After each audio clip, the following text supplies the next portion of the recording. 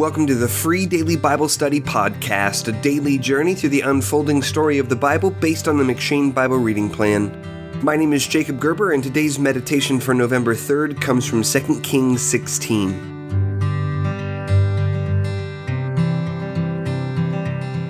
Although Judah has experienced wicked kings before this point, King Ahaz leads the southern nation of Judah into unprecedented evil.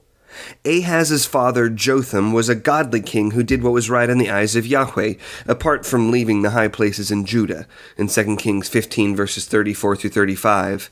But Ahaz pushes the nation to a new level of wickedness. First, King Ahaz goes beyond the wickedness of the previous kings of Israel and Judah to the point of sacrificing his own son according to the despicable practices of the nations whom the Lord drove out before the people of Israel. 2 Kings 16 verse 3.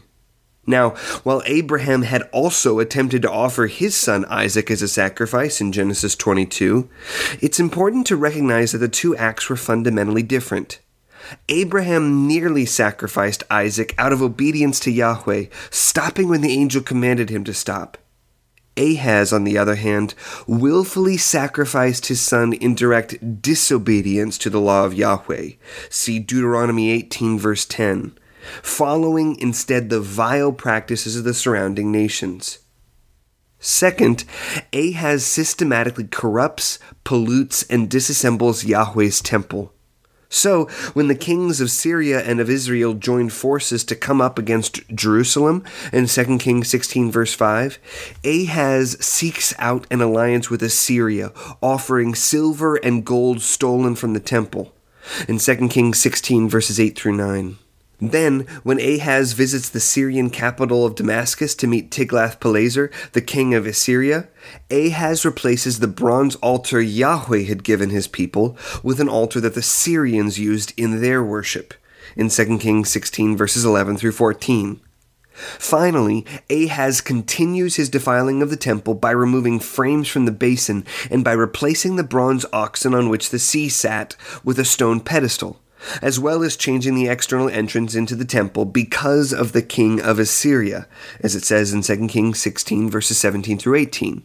That is, either as a part of paying off the king of Assyria to fight against the Syrians, or worse, to allow the king of Assyria to use the temple of Yahweh for his own purposes. There is a fascinating inverse story to Ahaz's, however, contained in the New Testament. There, Yahweh hands the temple of his own son's body over to be defiled and destroyed at the hands of wicked men. And he does so while offering up that son as a once-for-all sacrifice for his people. The difference between Ahaz and Yahweh, then, comes in the way that Ahaz sought spiritual power by embracing the culture of death and idolatry of the surrounding nations, while Jesus Christ came to enter fully into death, not because he loved it, but because he hated it and came to destroy it forever. Therefore, choose the life that is in Christ, that you and your offspring may live. Thanks for listening to the free daily Bible study podcast. If you're looking for Bible study curriculum for a Sunday school or a small group, check out my book, That You May Know, A Primer on Christian Discipleship. It's a close study of 1st, 2nd, and 3rd John that explores what it means to follow Jesus as a disciple. To learn more about the book or to download the first 2 chapters for free, go to discipleshipbook.com.